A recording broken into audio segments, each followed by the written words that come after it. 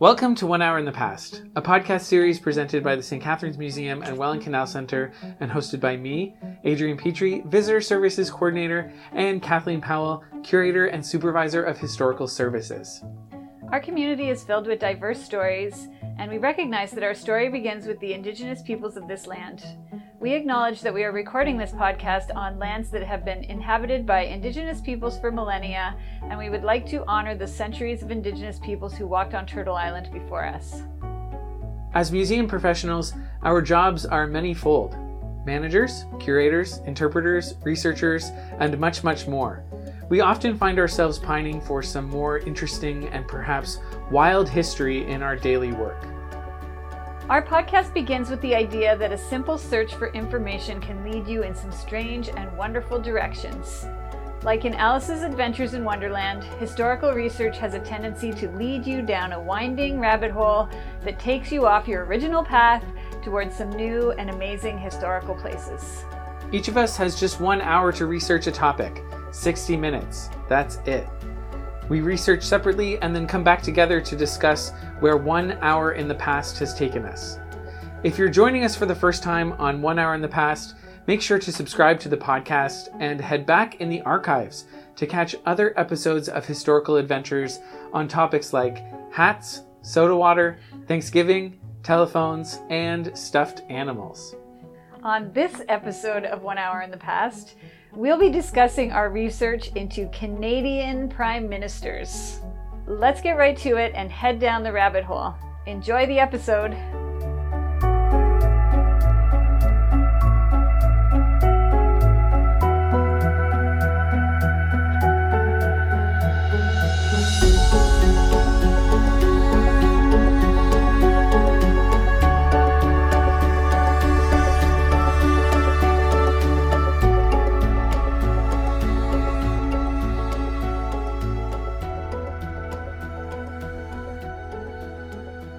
As our regular listeners know, we like to start off each discussion with a definition of what we're talking about. Today's topic is Prime Minister, and a Prime Minister is defined in the dictionary as a Prime Minister is the head of a cabinet and the leader of the ministers in the executive branch of government, often in a parliamentary or semi-presidential system. Okay, I'm going to start with my research summary first, because you went first last time. Yes, I did. You're right. Believe it or not. I do. I remember. Good. I don't. Okay. So I began my research. I know everything about the prime ministers. So this was actually one of those topics where it wasn't hard to research. It was hard to know where to go because, I already know everything. It was hard to come up with a direction. I totally agree with you there.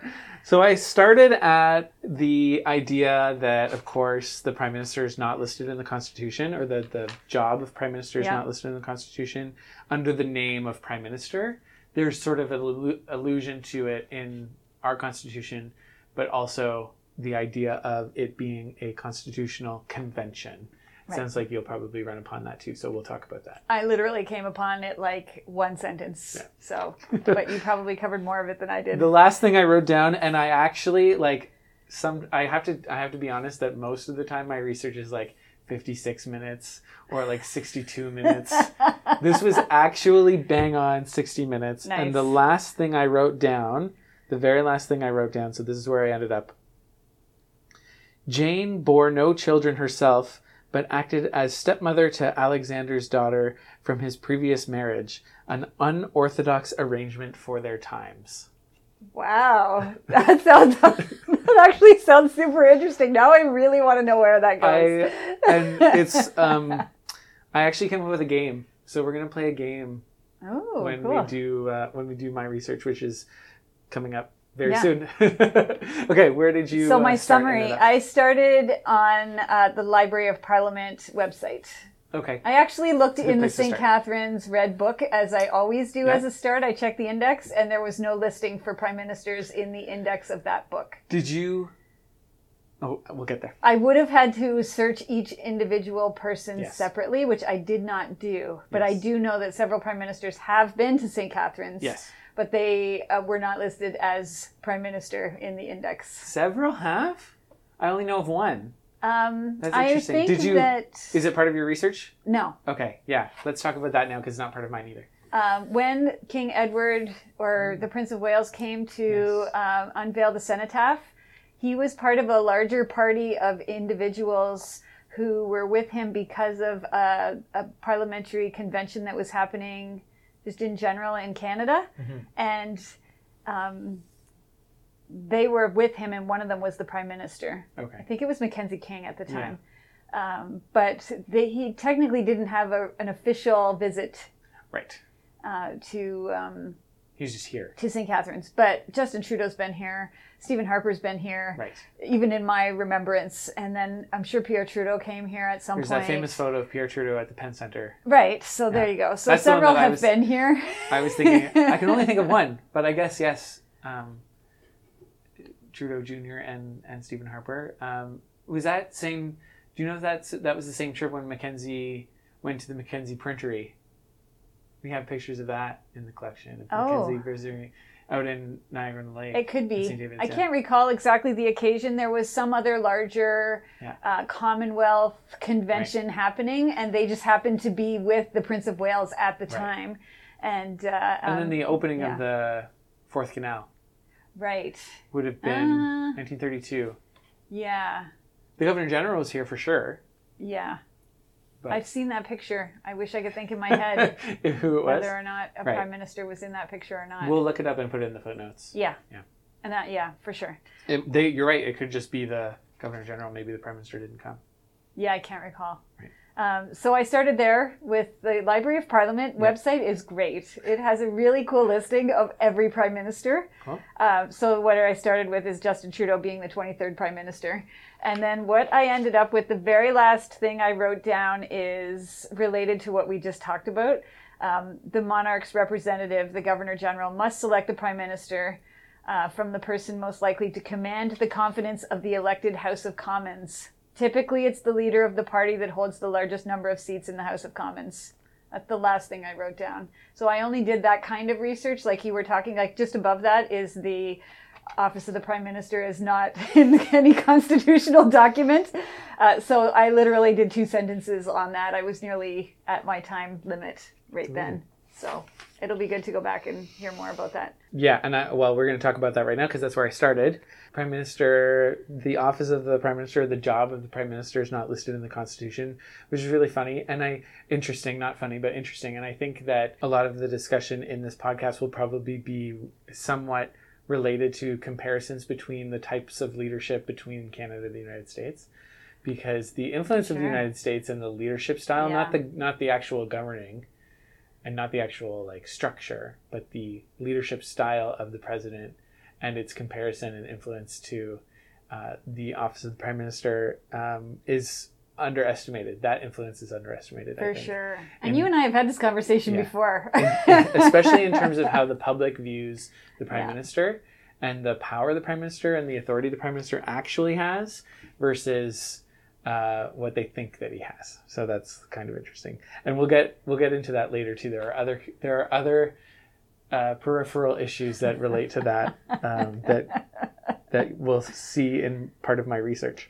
So it's not listed in the Constitution because what is listed in the Constitution is that executive authority is formally vested in the sovereign and is exercised on his or her behalf by the Governor General, who then delegates that power to the ministry. Right. And it just so happens that the ministry needs a leader, and the leader of that person is, since it's a group of ministers, the leader is the first among them. And so that's how we come up with the name Prime Minister. And of course, the Governor General, as you mentioned, appoints the ministry to implement policy and government, basically. And apparently the constitutional conventions, are interesting because they can change. They're not like a constitution. Eventually, constitutional conventions sort of slowly morph. And it wasn't always the rule that the Prime Minister or the First Minister in the Cabinet had to be an elected member of the House of Commons. Right. They just had to be a member of Parliament and a member of the Parliament. And so that means that you can see Prime Ministers who are actually members of the House of Lords. Well, we did have 2 Prime Ministers who were only in the Senate who governed from the Senate. Who? We had... was it Thompson and Powell? Let me find it if I have it here. And who took over after McDonald died, basically, right? I know we've had ministers from the Senate. Powell was one of them. Powell and Thompson. I think you're right. I didn't write down the second one, but they were the only two. Oh, no, it wasn't. It was John Abbott. Oh. So they were one of two prime ministers to directly govern from the Senate. But you're right. Since that time, the convention has been that you have to be elected, and so if you don't get elected, you have to, like, if you lose your seat, someone else in your party basically has to give up a seat so that you could get elected in their riding, so that you could sit in Parliament. Yes, but also if you die, so the conditions for that, for Powell and Abbott to be appointed from the Senate were that Johnny MacDonald went and died in office. And instead of calling an election, because the Conservatives held the confidence of the House and of the Senate, which we know because MacDonald appointed all of his friends to the Senate right away. So, of course, they controlled the confidence of both houses.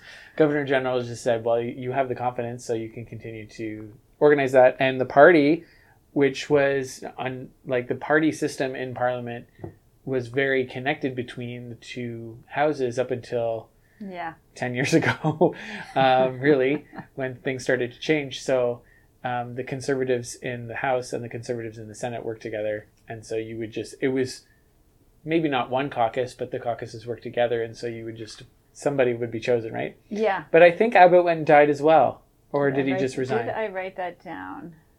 Or did he retire because he aged out? I was going to keep that page open, but let me get it. You keep going, and I will pull it up, and we will, because the Library of Congress has the Library of Parliament has a great list. Yeah. You can just pull them right up right there. That's so, well, it looks like I learned something, though. I didn't realize that Abbott and Thompson, Powell and Abbott, held the office of Prime Minister from the Senate. That's really interesting. But anyway, back to that Constitutional Convention is that you did have people not elected being Prime Minister.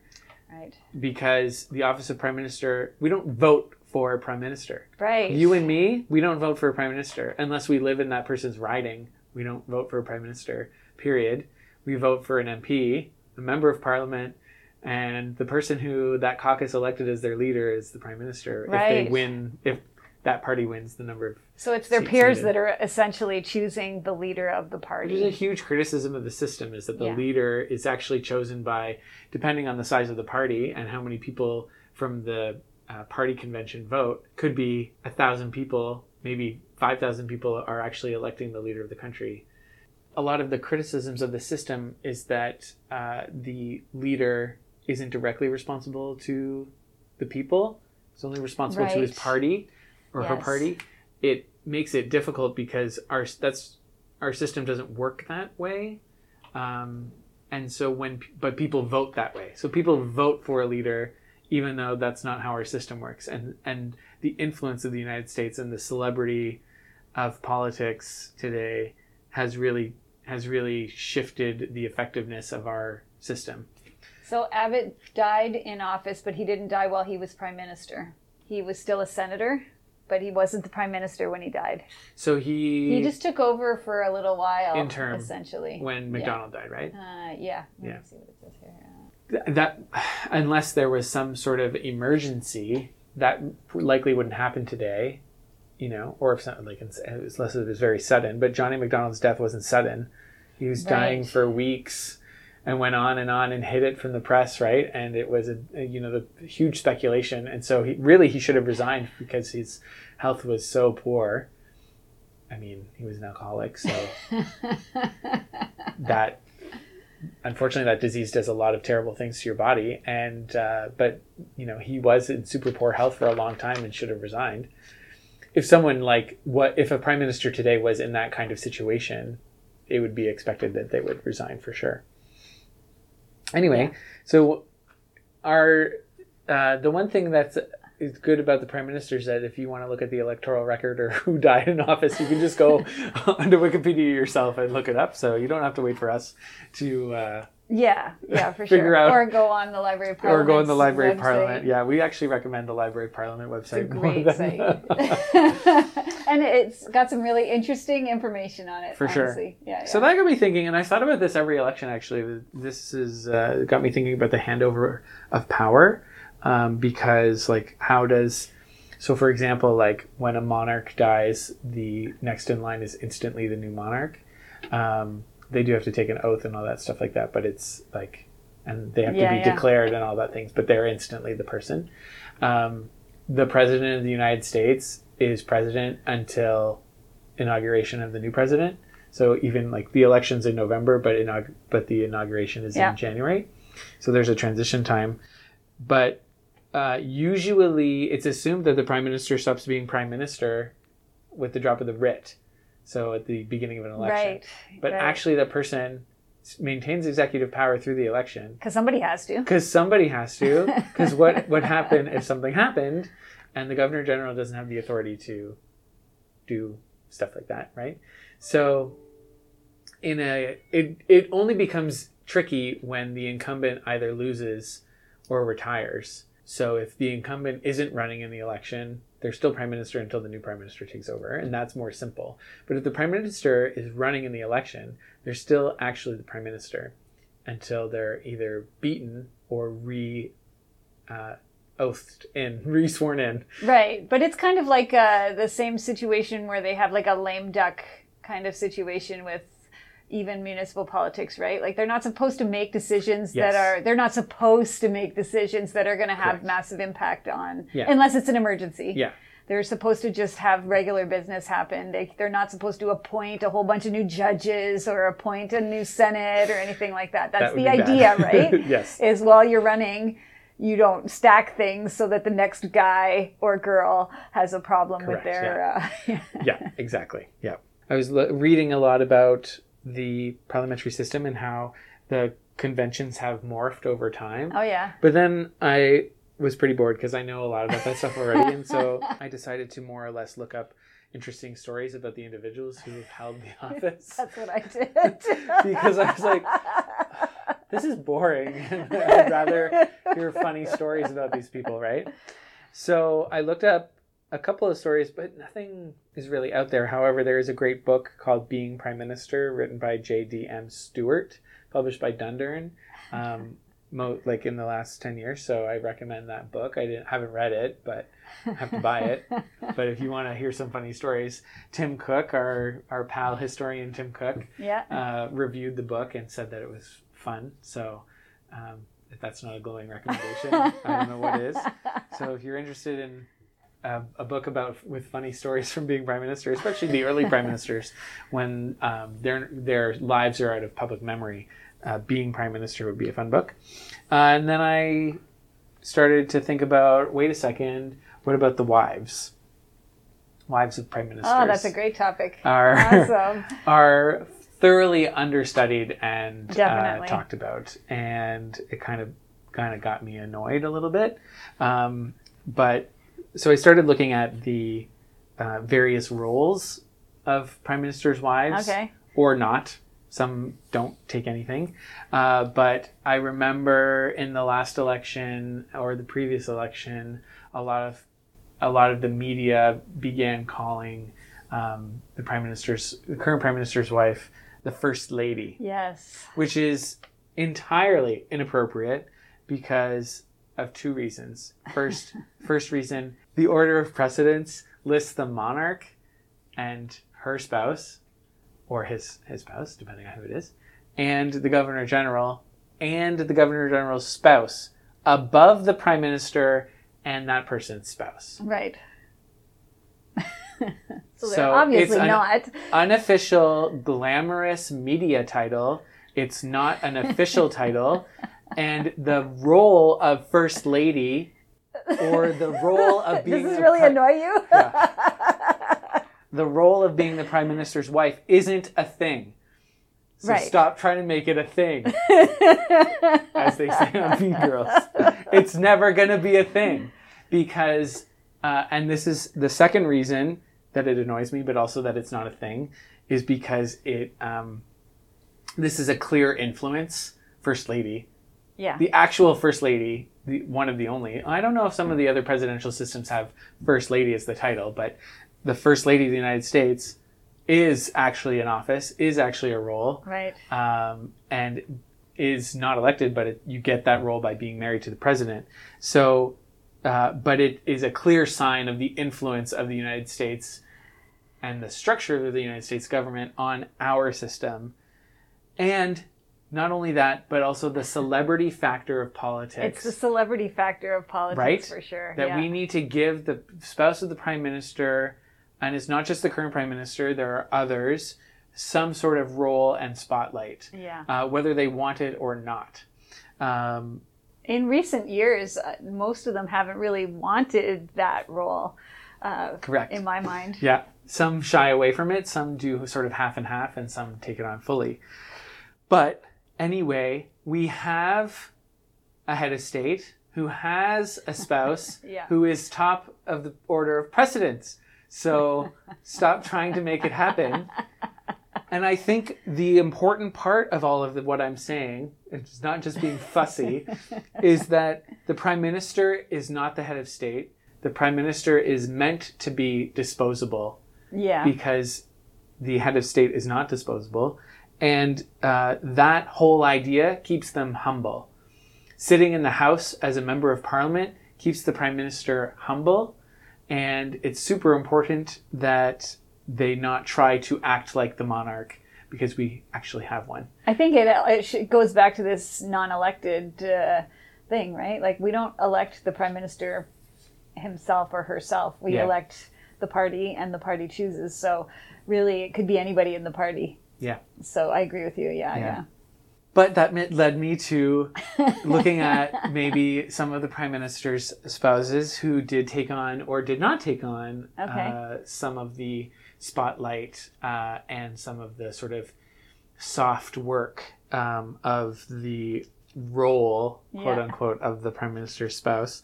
Maureen McTeer is the only spouse of a prime minister to continue her own career. She was a lawyer while her husband was the prime minister. That's interesting. I could be mean and say that was just smart, because her prime minister was only prime minister for a very short time. And so maybe resigning in her own position wouldn't have been a good career move. But of course, her husband was Joe Clark. Yeah. Some spouses don't take on any role. Some shy away completely, actively. One would be Jill Turner. Right. She may have taken on some charity functions, events and that kind of thing, but she didn't take on a specific patronage, as it would be. And Sheila Martin as well did not take on and shied away quite a bit. Again, Paul Martin didn't serve as prime minister for a super long time. No, and John Turner either. So there may be some coincidence, or maybe a factor of the length of term of office that it was possible. There's lots of stories of more of the modern spouses of prime ministers. Lorraine Harper, Aline Chrétien, and Mila Maroney took on charity work and some more of the celebrity aspects of the spouse of the prime minister. But the earlier wives of the prime ministers, let's say the 19th century and the early 20th century wives of the prime minister, often took on a social role and maybe a charity role, depending on what their role was. But like, some of them were just basically like organizers for the party in their community, right? They didn't even live in Ottawa. They stayed and lived in their community that they were in, but they gave tea parties to wives of other supporters and stuff like that. I think about like Agnes MacDonald, who would often invite MacDonald's opposition for dinner intentionally, even though he didn't want them there. There's lots of stories of him being upset about who's coming to dinner. And I think like those are the types of roles. Zoe Laurier as well took on that kind of social instigator. Yeah. But at the same time, in that time period, especially between MacDonald and Laurier, the wife of the Governor General really was the social leader, at least in Ottawa. Let's say like the elite of the government. The wife of the Governor General was really sort of the first lady, and actually took on an active role as first lady of the and frequently they country. were royal family members or So related somehow, or they were part of the peerage in England. Yeah, you don't have a choice when the person inviting you to dinner is the Duchess or the Princess or the whoever directly related to Queen Victoria. You don't get to be the top. No, exactly. So there were a couple of prime ministers who weren't married at all, right, or were widowers when they were in office. Okay. So Mackenzie Powell, was a widower. Bennett was a widower. Mackenzie King never married. No. And Kim Campbell was divorced when she took office as prime minister. But then I thought, what a fun game this would be if we tried to match the prime minister's wives with their maiden names. Ooh, that could be interesting. I'm going to give you a maiden name, and you have to guess the prime minister that she was married to. Let's see what I can do. Are you going to give me the first and last name? I'm going to give you first and last name, their maiden names, and I'm not going to go in order. Okay. Because that would be too easy. No, yeah. Well, maybe. Olive Freeman. I don't know. She was married to John Diefenbaker. Oh, darn. I'm not going to do very well at this, I know. Let me give you an easy one. Margaret Sinclair. That must be Margaret Trudeau. Yes, correct. Yeah. Laura Bond. I don't know. She was married to Borden. Okay. Jill Kilger. Yeah, I don't know. Turner, yes. I know you said it and I can't remember. Here's an easy one. Maureen McTeer. We just talked about Right, Joe Clark. Very good. Yeah. Aline. I can't pronounce her last name. Chenet, I think? Yeah, that would be Aline Chrétien, right? Very good. That one I know. Yep. Sheila Cowan. She was married to Paul Martin. Okay. So Sheila Martin. This is probably an easy one. Laureen Teskey. Laureen Harper. Yes, very good. Married to Stephen Harper. Here's the easiest one. Sophie Gregoire. Trudeau. Sophie Gregoire Trudeau. That's right. And she's actually the only person to keep both her names while she's... interesting. Okay, here's a good one. Isabel Cox. This is impossible. It is so hard. Any guess? Let me guess. Just throw a dart. Let me look at the list and see if I could pick someone. Yes, you could have the list. Yeah. Arthur Meehan? Yeah! Wow! Good guess. What a guess. That's a great guess. Zoe Lafontaine. Oh, that's Wilfrid Laurier. Yes, very good. Zoe's that's a distinctive name. Yeah. So she was such an interesting character too. Yeah. Mary Bethune. Oh, you know what? I came across this one. I'm not going to get it right, but maybe Charles Tupper, somewhere in that era, right? In the late 19th century? Yes, in that era. Abbott, of course. Yes. Okay, so you get a freebie for Mary Bethune, who's married to Which Abbott. I had to Google to get. Of course. Frances Morse, you got Tupper. Yeah. Mila Pavitsky. Oh, she was Mulrooney. Yes, yeah, Mila that Mulrooney. one I know. Very good. Jean Renaud. Yep. Who's the French Prime Minister? Louis Saint Laurent. Yeah, very good. Hey. Very good. Annie Affleck. It's an early Prime Minister, right? Yeah. I would say John A. Macdonald, but he marry twice? Yeah. I'm only doing the ones where, because some of them married twice, I'm only doing the ones where they were in office. Oh, you know what? I came across this. Maybe it was Mackenzie? No. Oh, I don't know then. Annie Affleck was married to Thompson. Oh, okay. Jane Sim. There's only one left, or two left. Jane Sim. How about, who have we even know? I know, now you have to remember who we're talking about. Did we say Pearson? Nope. Not yet. But it's probably not. It's not Pearson. I don't know. Jane Sim was married to Alexander Mackenzie. Oh, interesting. Our second Prime Minister. Early one. Marion Moody. So let's go with Lester Pearson. Yeah, you got it. Marion Moody was married to Lester Pearson. Very good. And, of course, Agnes Bernard. That was John A. Macdonald, right? Yeah. Yeah. Second wife. They were actually married in London in right. 1867 when John A. went over to get Confederation going. Yeah, and he was at a party and spending money that he won gambling or something like that. Oh, what a life. What a life. Let's calculate your score. The 19 wives of prime ministers. You got 15 out of 19. Very good. Wow, that's better than I thought. Of course, I had to look at the list. You had to look at the list of prime ministers, but you didn't cheat. Yeah, no, people at home, if you wanted to play along, you can totally look at the list. So that led me to the whole thing about how we don't talk about prime ministers' wives other than that they're the wives of the prime minister. Right. Which is no way to go through life. Can you imagine just being defined by what your husband does or what your spouse does? That's not fun.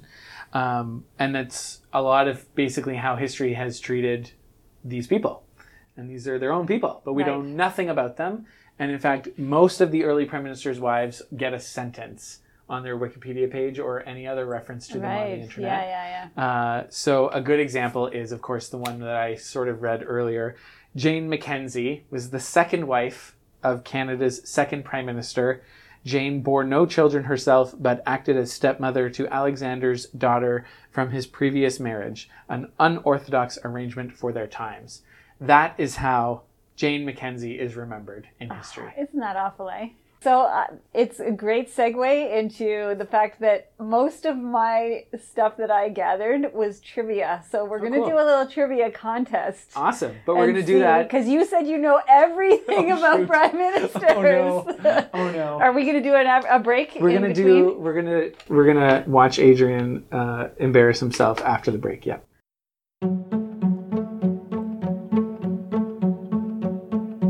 Did you know that the museum has another podcast? It's called Museum Chat Live. If you're looking for a great local history podcast covering a huge range of topics, Museum Chat Live is for you. The podcast just finished up its 5th season, so there's a lot of listening to catch up on, including the episode Adrian just put together about a strike that swept Niagara shipyards in 1861. Here's what it sounds like. The 1861 shipyard strike is significant because it is an early example of organized labor action which included workers from across the industry. There are few other examples of similar labor action from Canadian history during this time. There is little to no historical study of these events, and only a few primary source documents mention the strike in any form. The majority of this story is pieced together from newspapers with many gaps. And so, while the research continues, many significant questions remain.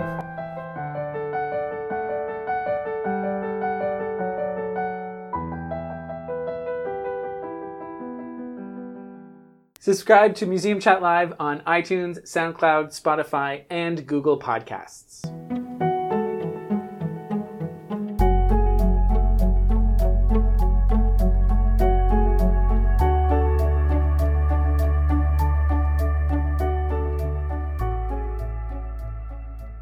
Okay, so... Oh gosh, this is going to be embarrassing. Of 23 prime ministers, how many of them were lawyers? Some of them had more than one career, but lawyer was included in their career. 9, 10, 11, 12, 16 for sure, 17, 18? 16. 16. So I gave credentials to 2 people I shouldn't have. Do you have the answer? Okay. Martin. Yep. Chrétien. Yep. Campbell. Yep. Mulrooney. Yep. Turner. Yep. Trudeau. Yep. Pierre Elliott Trudeau. Yep. Diefenbaker. Yep. Saint Laurent. Yep. Bennett. Yep. William Lyon Mackenzie King. Yep. Meehan. Arthur Meehan. Yep. Robert Laird Borden. Yep. Wilfrid Laurier. Yep. Thompson. Yep. Abbott. Okay. And McDonald.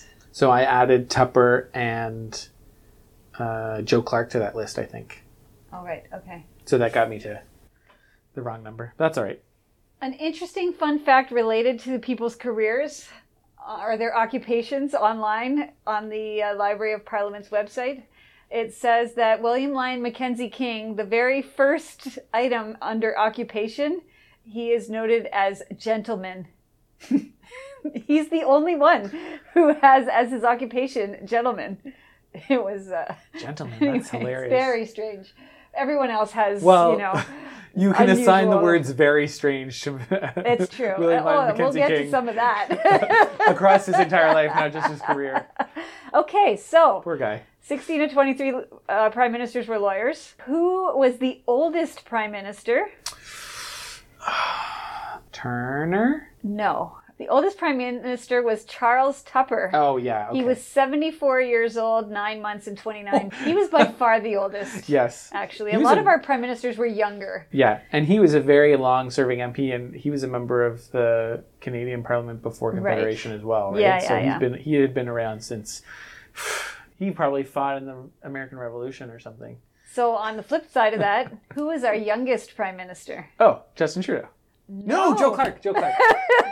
I take it back. Everybody Joe says Clark. Justin Trudeau. Yes, it's true. Joe It's Clark was true. like 39. 39 years Yeah. old, 11 months, and 29 See? days. 39. Yeah. I knew that. That's good. Okay. Yeah. Who had the shortest prime ministership? Kim Campbell. No. Charles Tupper Oh, had of the course. shortest ministry, Yeah, for like 3 days or something.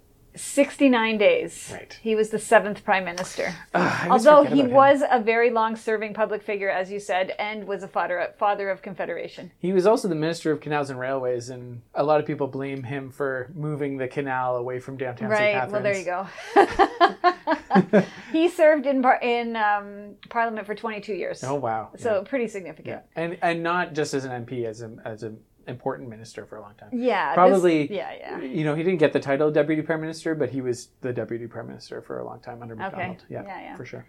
This one I'm sure you'll get, no problem at all. Who had the most terms in office? Mackenzie King. Yes, Mackenzie King had 6 terms in office. Goodness. Let's continue with Stump I Adrian. think that's all the... Is that all the trivia? It might be. That was fun. We'll see if we come across any. So after that, I was interested in specific people. Yeah. Because when I came across this, there was just some weird information. And I was like, this is strange. I want to know more about these particular people. And so I wanted to know more about Charles Tupper. Yeah. And what happened to him. The great enemy of St. Catharines. So I looked him up. He never actually presided over Parliament as the Prime Minister. Oh. So an election was called in 1896 before he assumed office. Yeah. So he took over after his person before him died, and it was Mackenzie Powell. So he died and Tupper took over, but before he took over, they called an election. So like you said, technically you're not the Prime Minister during the election, but he is. He was the interim leader of the party, right, making him the Prime Minister. Yeah. So he never actually sat in Parliament as the Prime Minister. And he never actually won an election as Prime Minister. Right. He lost the election 2 months later. Yeah. But he was the last surviving father of Confederation. He died 48 years after Confederation. Wow. Which is pretty impressive. That is impressive. And then I came across this really interesting fun fact about Mackenzie Powell. Did you know that he is the only Prime Minister to be forced from office by his own cabinet? Wow. You often hear of those types of stories across in the UK, like Margaret Thatcher, for example. Although she technically wasn't forced, but she basically was. That's interesting. Is there more information about the story? Like what happened? A little bit. It was related to the Manitoba school question and the Louis Riel sitting in Parliament situation. But essentially, he had certain politics that I think his cabinet was expecting, and he didn't always follow the politics they expected him to. Right. And also related to him being forced out of office by his cabinet, he's actually the only prime minister to die without a state funeral. Wow. And in fact, he was buried, he died and he was buried in, I think it was Belleville. Also had no leading politicians even showed up at his funeral. And then I went off on another tangent, but then I wanted to find out more about this guy. And so I went to the Dictionary of Canadian Biography and looked him up specifically. And so that's where I found out the fact that he was the only one of 2 prime ministers to direct the government from the Senate. Also found out that he was the Grand Master of the Orange Order in North America, but then he also didn't always follow his own politics. The guy from the Orange Order who was killed at the start of the Red River Rebellion was from Bowell's constituency. Oh. So there was a connection there somewhere as well, which I thought was kind of interesting. I didn't go into that too much, but it was interesting. That's so complicated. Yeah, and then he was in the militia. He served at Amherstburg during the U.S. Civil War, just in a kind of security capacity, and then he also served during the Fenian raids. Wow. Shortly after that. The Manitoba schools question was the big thing that dominated his term in office. Yeah. And it was because the Manitoba school questions, essentially they wanted to have, as part of their entry into Confederation, they wanted to have Catholic schools funded by the government, essentially. And most people didn't want that, except for the Catholics in Manitoba. But as a member of the Orange Order, his supporters would have expected that he would not be in support of having Catholic schools funded by the government in Manitoba. But in the Constitution, based on them entering Confederation, it was in there.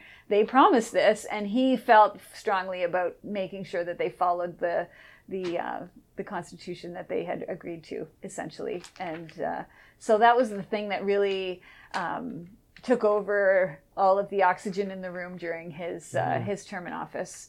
And then the other fun fact I found out about him was that he was one of the founders of the Canadian Press Association. Neat. So that's just an interesting Did he fact. own a newspaper like the others? Yes, he did. He was a printer and editor of a newspaper. Uh-huh. Very a lot of them had as their occupation had something related to journalism as well. Some of them had lawyer and other. Like there were a bunch that had a bunch of other different occupations. They didn't have just one occupation, especially in the early days. Yeah. So that was that guy, Mackenzie Bowell, who I thought was pretty interesting. I thought he would be more interesting, but he was pretty interesting. Interesting, really nice white beard. Looked like a little bit like Santa Claus. He didn't look like Santa Claus, but the beard was like that, which is interesting. I found out another fun fact about John Abbott, who was the only prime minister to have ever been a mayor. Oh. I would have thought there would have been a lot more. Yeah. But apparently there's only ever been one, and he was the mayor of Montreal. Wow. Before he went into federal politics. That's cool. Yeah.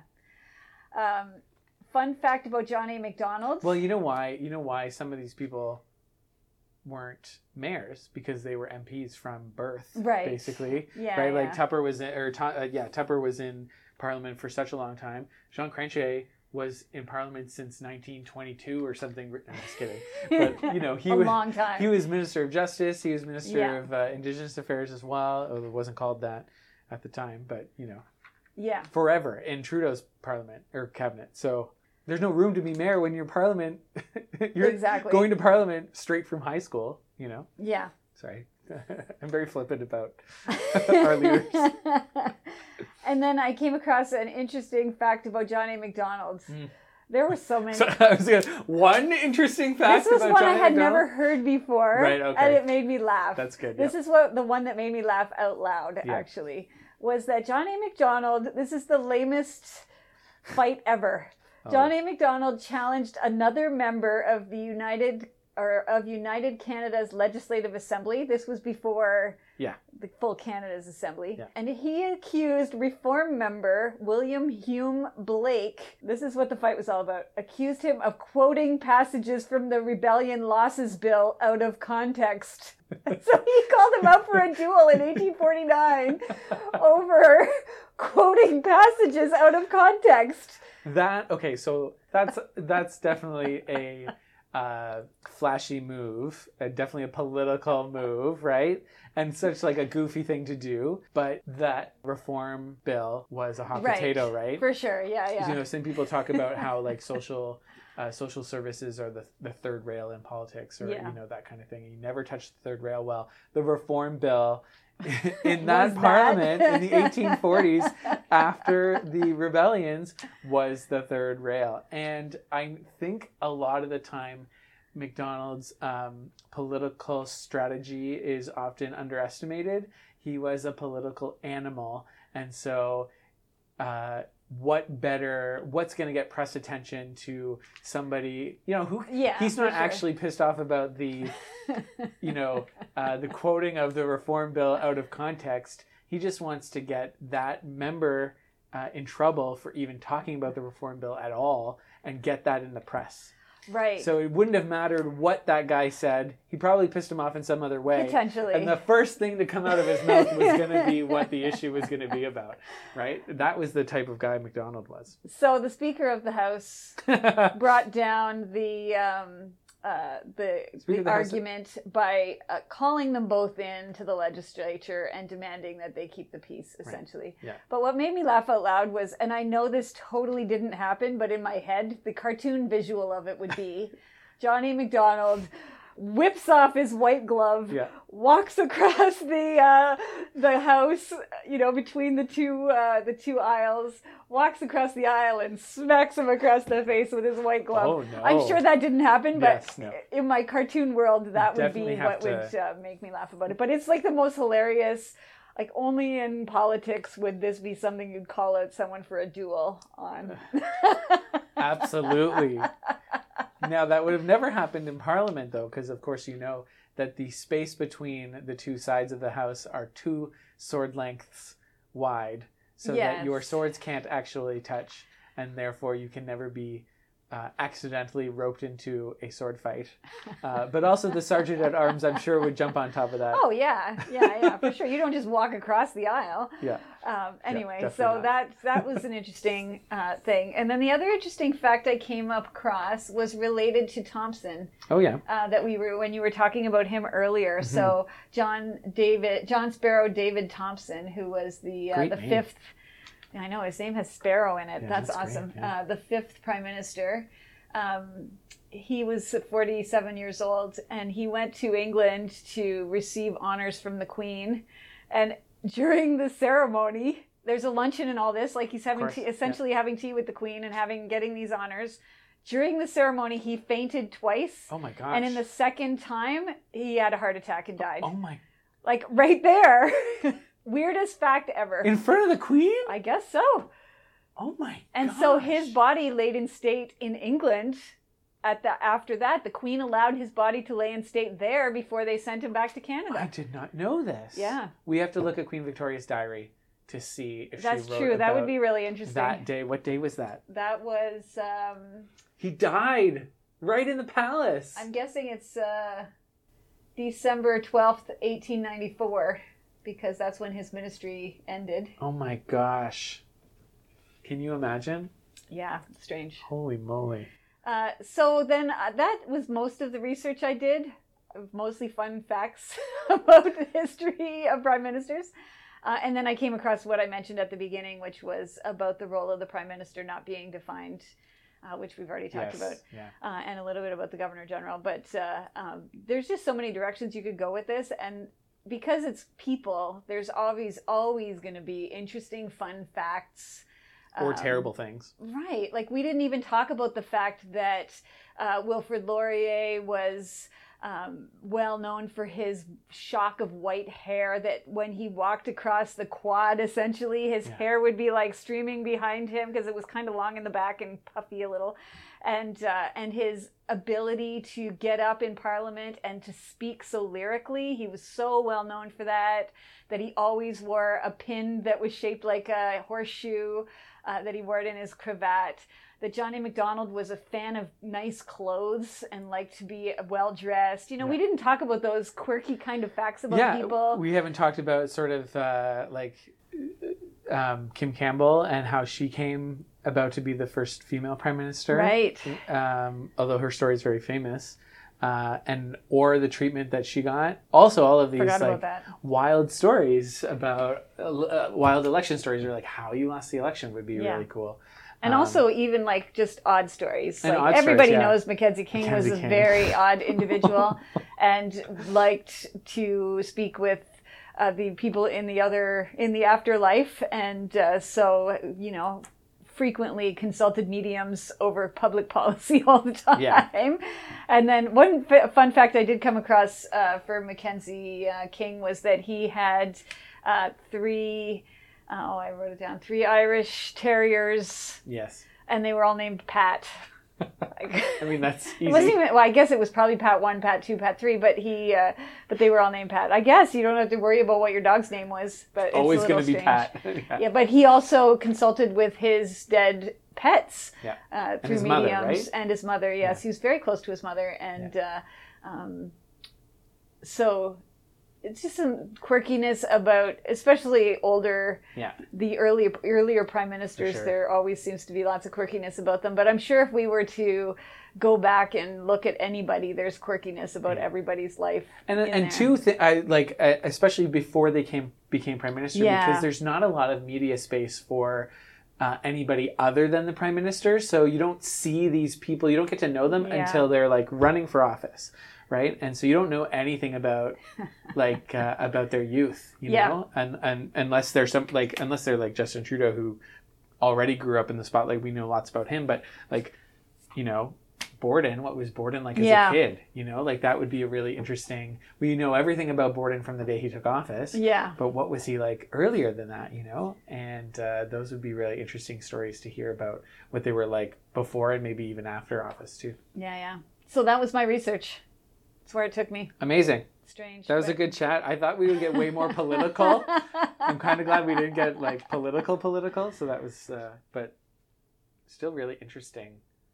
It just goes to show too that like not everything has to be so confrontational, I guess, about all of these different people. Oh, I forgot. I did come up with an interesting political, but it's not really a political fact, but it's an interesting fact just about political parties in general. Hold on. I wrote it down. I just think a lot of the times too that the individuals are forgotten about, and they're sort of, when they're prime minister, they're like not an individual, they're the leader of their government, and which is fine, and they stand for all the policies that they do, but we often disassociate them from being human. Yeah.